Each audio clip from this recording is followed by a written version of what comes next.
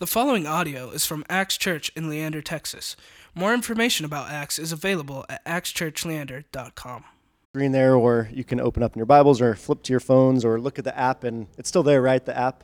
You could find it right there, the verse. Okay, cool. Here we go. Then Peter began to speak. I now realize that it is true that God does not show favoritism, but accepts men from every nation who fear him and who do what is right. You know the message God sent to the people of Israel, telling the good news of peace through Jesus Christ, who is Lord of all. You know what has happened through Judea, beginning in Galilee after the baptism that John preached, how God anointed Jesus of Nazareth with the Holy Spirit and power, and how he went around doing good and healing all who were under the power of the devil, because God was with him. We are witnesses of everything he did in the country of the Jews and in Jerusalem.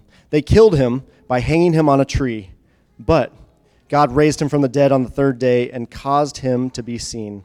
He was not seen by all the people, but by witnesses whom God had already chosen, by us who ate and drank with him after he rose from the dead.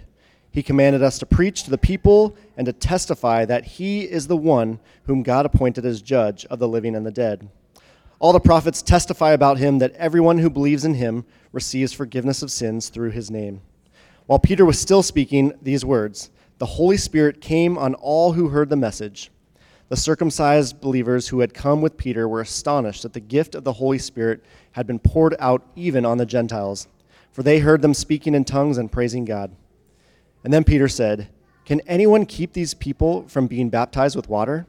They have received the Holy Spirit just as we have." So he ordered that they be baptized in the name of Jesus Christ. Then they asked Peter to stay with them for a few days. Pray with me. Heavenly Father, Lord, we ask you to speak. Lord, that as we encounter you and the first church and what made them distinct and unique to what came before, Lord, we ask that we have that same flavor, that same foundation.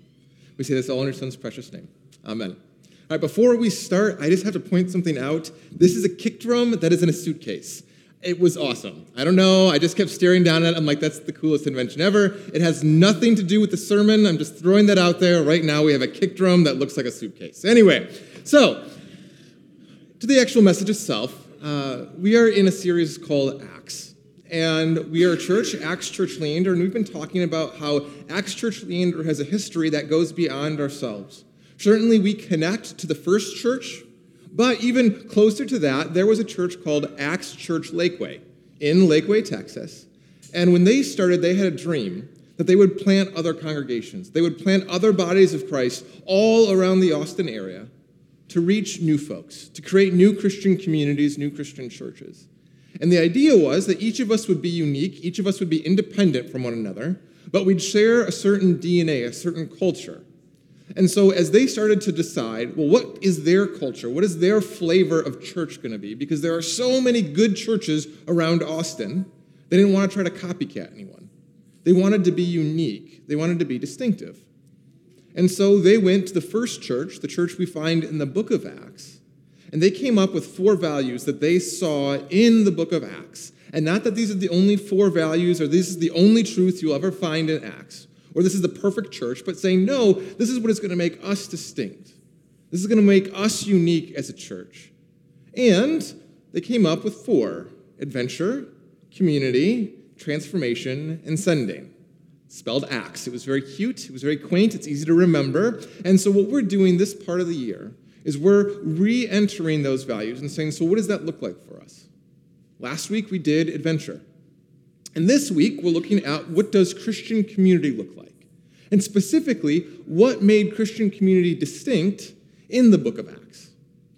And as I was going through this message, there was an idea that started to form. And the more I thought about it, and the more I looked at Scripture, the more I realized I've kind of been missing something about Christian community and the role it plays in how we share the gospel. Do you realize that Jesus said that Christian community is one of the most important witnesses to him to the rest of the world? This comes from John. "By this, everyone will know that you are my disciples, if you love one another." Jesus, just before he left, just before he dies on the cross, he tells his disciples, the way that you love one another, the way that you do life as one another, is going to witness and share the gospel of who Jesus is. Think about that for a moment. Oftentimes, we as Christians can think the only way to share the gospel, the only witness that we have, is to specifically tell people about Jesus. And do not get me wrong, and we're going to get to this at the end of the sermon, that is part of the way we witness. But when Jesus tells his disciples, how will everyone know who you are? What he says is, it's how you love one another. It's how you do community. And so this idea that Christian community is distinct and important in the life of the church is true. And what we're going to find is in the book of Acts, the way the first church did community was completely countercultural to what the church had done before. It was completely countercultural to what the current culture was 2,000 years ago. And we're going to find it's actually countercultural to how our American culture does community as well. We're going to look at 4 sections of Acts specifically, and the first one is going to come from Acts 4, and it's describing this first gathering of churches. And it says, all the believers were in one heart and one mind. No one claimed that any of their possessions was their own, but they shared everything they had. With great power, the apostles continued to testify to the resurrection of the Lord Jesus. And God's grace was so powerfully at work in them all that there was no needy persons among them. From time to time, those who owned land or houses sold them, brought the money from the sales, and put it at the apostles' feet. And it was distributed to anyone who had need. Joseph, a Levite from Cyprus, whom the apostles called Barnabas, which means son of encouragement, sold a field he owned and brought the money and put it at the apostles' feet. This is countercultural. Quite frankly, this section of Scripture makes me a little bit uncomfortable. That is how countercultural it is to our current society. I mean, think about that. You don't own anything? Oh, I just bought a house. I mean, we literally 6 months ago bought a house. And to be like, wait, God, you might want me to sell this house? To give it to other people? Like, this is so not American individualism. This idea of joy, this is like a commune. This is one of those creepy things where everyone wears the same clothes, right? This is not comfortable. And yet what we find is one of the marks of the church is this idea of radical compassion. You see, the idea of compassion means that you are moved by someone else's plight, that you are moved by someone else's success. The idea of compassion means you get connected to people. And not just intellectually, not just emotionally, but holistically, you connect yourself to someone. And what happens is when you are connected to someone else, it changes how you live. It changes how you relate to them. It changes how you love them. It changes what you're willing to do for them. And so when we look at the first church, and we look at this first Christian community, what we see is this radical compassion where followers of Jesus consider themselves so much a family that they will go to any lengths to provide for their family. And when I look at it from that perspective, it doesn't seem so weird anymore. Because if my sister was sick, if my wife was sick, I would go to any lengths to help her. I would go to any lengths to help my father. I would go to any lengths to help a member of my family. No matter what the cost, I would pay it. And what we see in the first Christian church is this radical compassion that moves beyond simply blood relatives, but saying, no, we are of one mind, of one unity. And that changes how we interact with one another. It changes how we connect to one another. This is this idea of radical compassion. But when you go through the book of Acts, it doesn't just end here. Because at this point in the story, we're really still just talking about one culture loving one another. At this point in the story, the first church is almost universally all early Jewish converts to the story of Christianity. Right? They all come from the same country, they all speak the same language, and so there's this unity, but it's a very similar looking unity. The story that we heard in our gospel reading, though, starts to change that a little bit. Because what we have is the background is Peter gets told by the Holy Spirit, I need you to go and meet with Cornelius. Cornelius was a Greek soldier who had a lot of wealth. And what we find in the scripture is that he was a God-fearing Gentile. And at that time, the Jews were not the only ones who believed in God. But the story went that God had separated the Jews to be the holders of the promise, to be the holders of the covenant that God was going to redeem the world. And so they were separated. But then you had these other cultures who started to hear the story of what God was up to. And they would say, hey, I believe in that God. In fact, they would help invest in that God. Cornelius invested money into the Jewish religion. He believed in the story of the Old Testament. But even as a God-fearing Gentile, there still was a separation. Gentiles couldn't enter into certain parts of the temple because they weren't considered the true family. And so there, even though a Jewish man or woman would say, yeah, he believes in God, it was kind of like a caste system. It was a lesser level of connection to God. He wasn't part of the real family. And so when the Holy Spirit tells Peter, I need you to go here, I need you to connect to this man, it's already kind of weird. And then Peter has this crazy dream. And it's kind of a long dream. That's why we didn't include it in the scripture. But essentially what happens is in the Old Testament, the Jewish people were not allowed to eat certain types of food. And what ends up happening is Peter has this dream, and this carpet rolls down from heaven, and there's all these kinds of foods that Peter's not supposed to eat. And God keeps on telling him, I want you to eat this. And Peter's like, no, I know better than that. No bacon for me. And God's like, eat the bacon. And they have this whole conversation, literally around pork. And Peter's like, I'm not supposed to eat this. And God says, what I tell you is clean is clean. What I tell you you can connect to, you can connect to. Because I'm going to do something new. And then Peter gets connected to Cornelius, this God-fearing Greek who's from a different culture, who speaks a different language. And Peter starts to testify to the story of who Jesus is, and that's what our gospel reading was today. He began to tell the story of who Jesus is. You know, the message of God sent to the people of Israel, announcing the good news through Jesus Christ, who is Lord of all. And then he goes through the story of who Jesus is. Talks through how Jesus came to Jerusalem, which was always part of the Old Testament narrative. God is going to send a Messiah. God was with him, he says. We are witnesses to everything he did. And then we crucified him. He tells the story of the gospel. He tells how Jesus rose from the dead and how he commanded them to preach. And while Peter was still speaking these words, the Holy Spirit came on all who heard the message.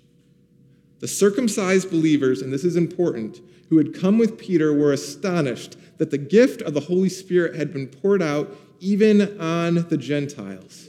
For they heard them speaking in tongues, praising God. Then Peter said, surely no one can stand in the way of them being baptized with the water. They have already received the Holy Spirit, just as we have. What we see in the first church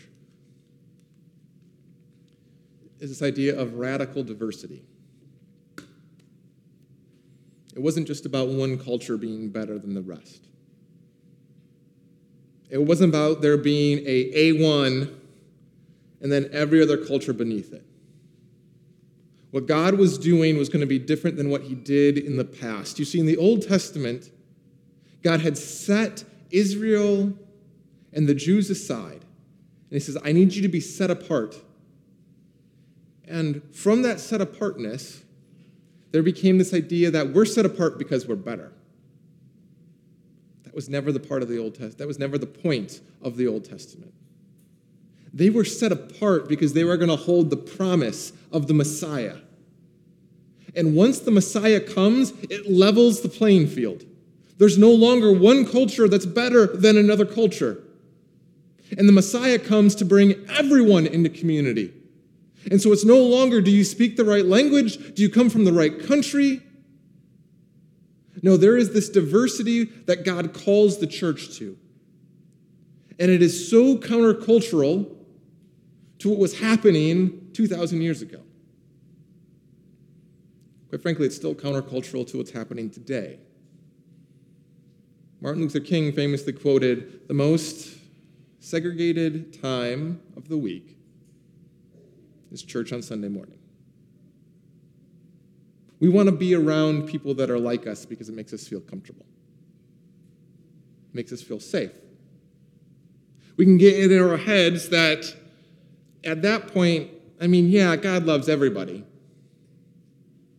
But we're unique. We're set apart. And what we see in Scripture is one of the marks of the church is this radical diversity that breaks through all cultural boundaries. That breaks through all backgrounds.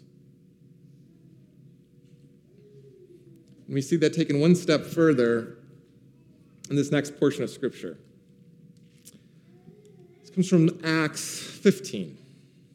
Now, certain people came down from Judea to Antioch and were teaching the believers, "Unless you are circumcised according to the custom taught by Moses, you can't be saved."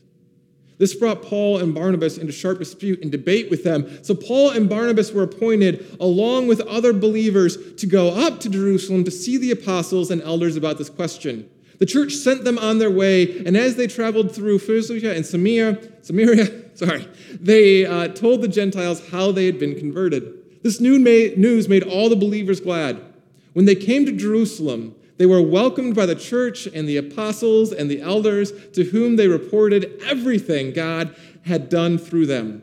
Then some of the believers who belonged to the party of the Pharisees stood up and said, "The Gentiles must be circumcised and required to keep the law of Moses." The apostles and the elders met to consider this question. After much discussion, Peter got up and addressed them, "Brothers, you know that some time ago God made a choice among you that the Gentiles might hear from my lips the message of the gospel and believe. God, who knows the heart, showed that he accepted them by giving the Holy Spirit to them, just as he did to us. He did not discriminate between us and them, for he purified their hearts by faith.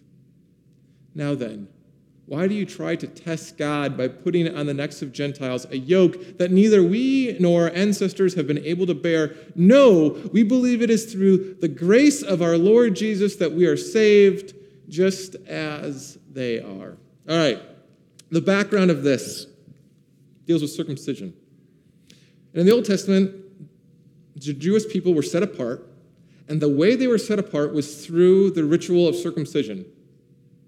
I don't want to go too deep into this. That's a rather intimate subject, right?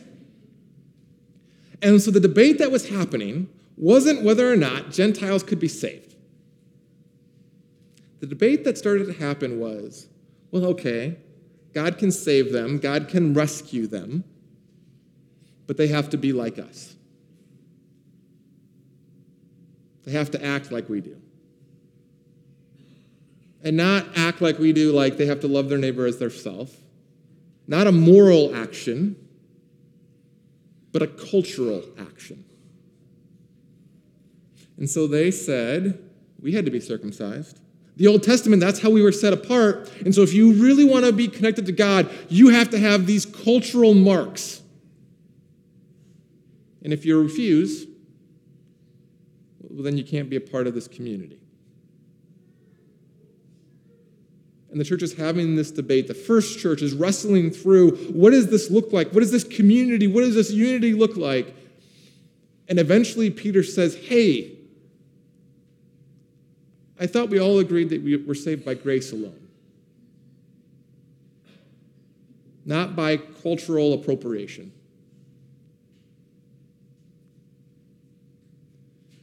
And they end by saying, we believe it is through grace our Lord that we are saved, just as they are. There is a radical belonging in the book of Acts. That we are connected to one another.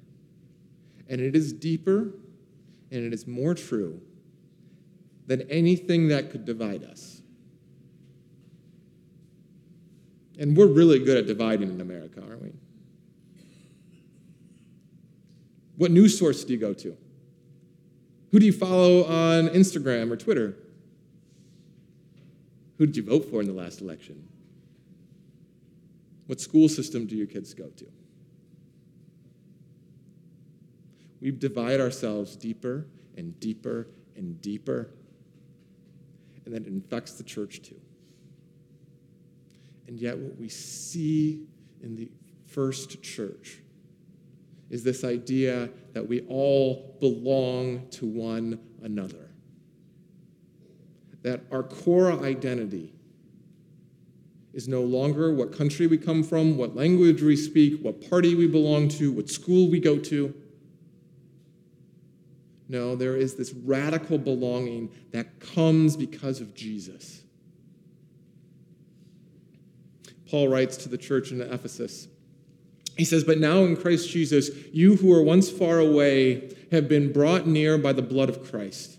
For he himself is our peace, who has made the two groups one and destroyed the barrier, dividing the wall of hostility by setting aside in the flesh the law with its commands and regulations. His purpose was to create in himself one new humanity out of two, thus making peace, and in one body to reconcile both of them to God through the cross, by which he put to death their hostility.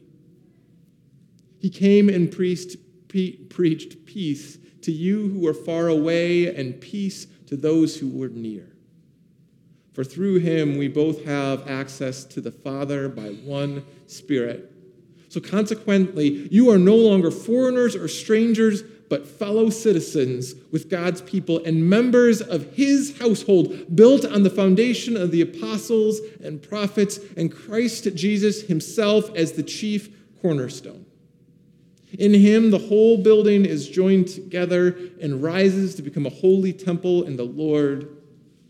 And in him, you too are being built together to become a dwelling in which God lives by his Spirit." Paul writes to the first church, and he says, you belong to one another. There aren't multiple groups anymore. There aren't multiple humanities anymore. There is one true peace, and we all come through the same door. The cross levels the playing field. Because in the cross, we all have to admit to God, you know what, I'm part of the problem. I've made mistakes. I've rebelled against creation. And he forgives us. Individually, he says, you are forgiven. I remember your sins no more. And then he says, now I need you to go and forgive and love this new community. Because we're reconciled through the cross. The heartbeat of our community, the fabric that ties us together, isn't that we all are supposed to love each other by our own strength. It isn't our skin tone. It isn't our language. Our community's foundation is on the work of Christ. And through his love, we learn to love. Through his forgiveness, we learn to forgive, and we learn to be a new community. It becomes our heartbeat, our rhythm for life together. And it changes how we connect to people both inside the church. This is where it gets a little uncomfortable. It also changes how we relate to people outside of the church, what our posture is towards people. Paul writes this in 1 Corinthians 9. Though I am free and belong to no one, I have made myself a slave to everyone to win as many as possible. To the Jew, I became like a Jew to win Jews. To the weak, I became weak to win the weak. I have become all things to all people so that by all means I might save some for the sake of the gospel.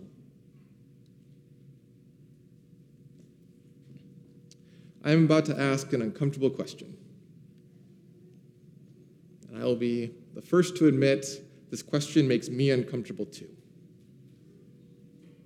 What Paul says here is, I will become like anyone to connect with them. He says, I will leave my core identity in Christ and Christ alone. Because we have a lot of different identities in America. We have a lot of things that we can say, this is what is going to define me.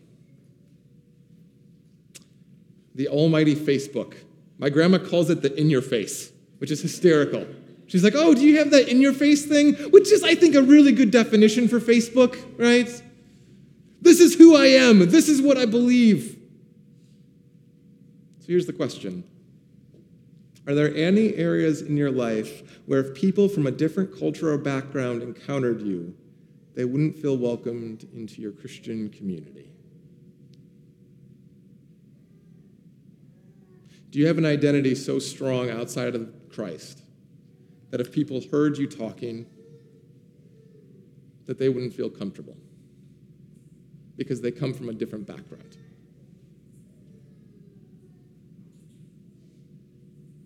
This makes me uncomfortable. And yet this is Christian community. That God says, I need you to leave all of it at the door for Christ. And this doesn't mean that you don't get to have views. That's not what I'm saying here. This doesn't mean that you can't believe one thing about politics or schools or sports teams. That's not the point. But the point is your core identity in Christ. And do people realize that? Do people feel welcome by that? Because that's the type of community that God is trying to create.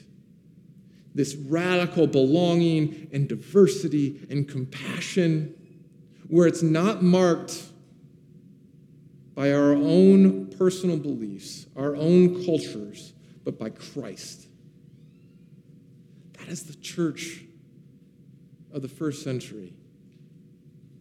That is who we are trying to be in the 21st century. And guys, let me tell you, there is power in this. There is power that breaks down walls and boundaries. And we have seen this through every generation of the church. To show you what this can look like, I have a quote. And this quote was from Emperor Julian in the 300s. And Christianity was blowing up. And the emperor of the time wanted to get rid of Christianity, and they had tried everything. They had thrown us into the gladiator pits.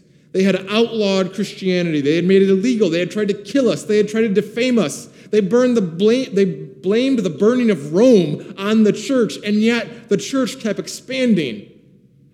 And Emperor Julian the Apostate, he's named that because he hated the church so much, finally said, we've got to do research into why the church is growing.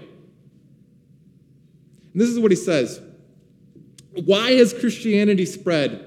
Because they are charitable to the stranger, the foreigner, and the immigrant intermixed. Because together they treat the broken with respect, both in life and in death. And because their outward character matches what they preach. These irritating Christians support their own as well as ours. Our own people go to them for help. This is not a Christian. This is the enemy of the Christian community, and his response to why Christianity is growing is because their community is so loving, is so radically compassionate and diverse, and creates belonging. That's how the church is growing. Because they have a different kind of community. A community that is forgiven, and so they forgive.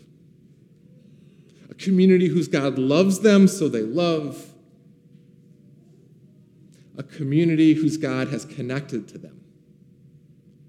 And so they connect to each other, and they connect to the world.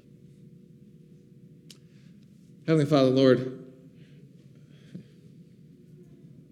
we come first asking for forgiveness for the times where we do not create that kind of community, where our actions,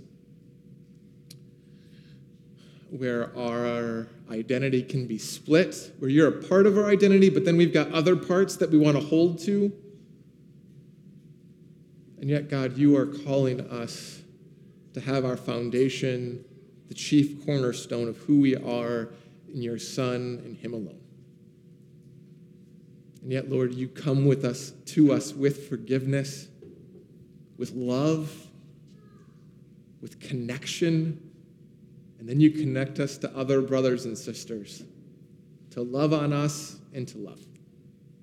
Lord, we pray for this church here in Leander, that we could become known as radically compassionate and diverse, where everyone feels they belong. It's a bold prayer, Lord, but it's a prayer after your own heart. We say this all in your Son's precious name. Amen.